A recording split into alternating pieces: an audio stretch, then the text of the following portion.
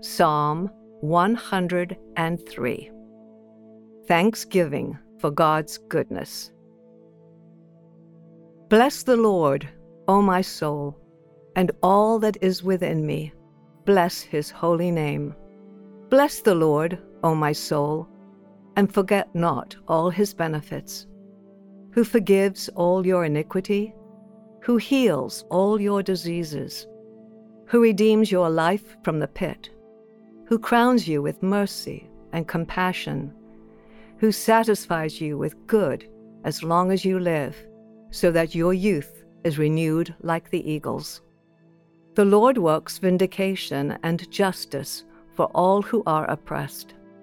He made known his ways to Moses, his acts to the people of Israel. The Lord is merciful and gracious, slow to anger, and abounding in mercy.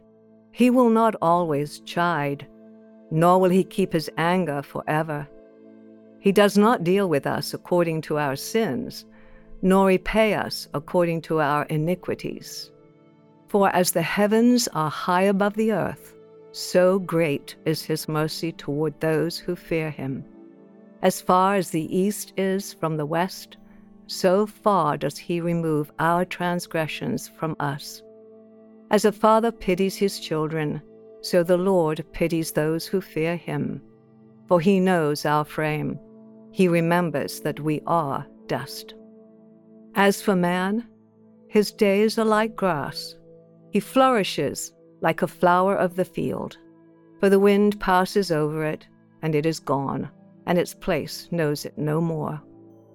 But the mercy of the Lord is from everlasting to everlasting upon those who fear him, and his righteousness to children's children, to those who keep his covenant and remember to do his commandments.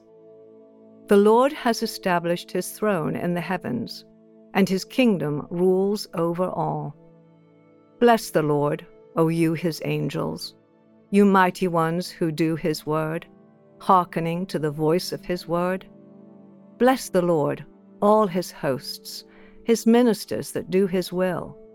Bless the Lord, all his works, in all places of his dominion. Bless the Lord, O my soul.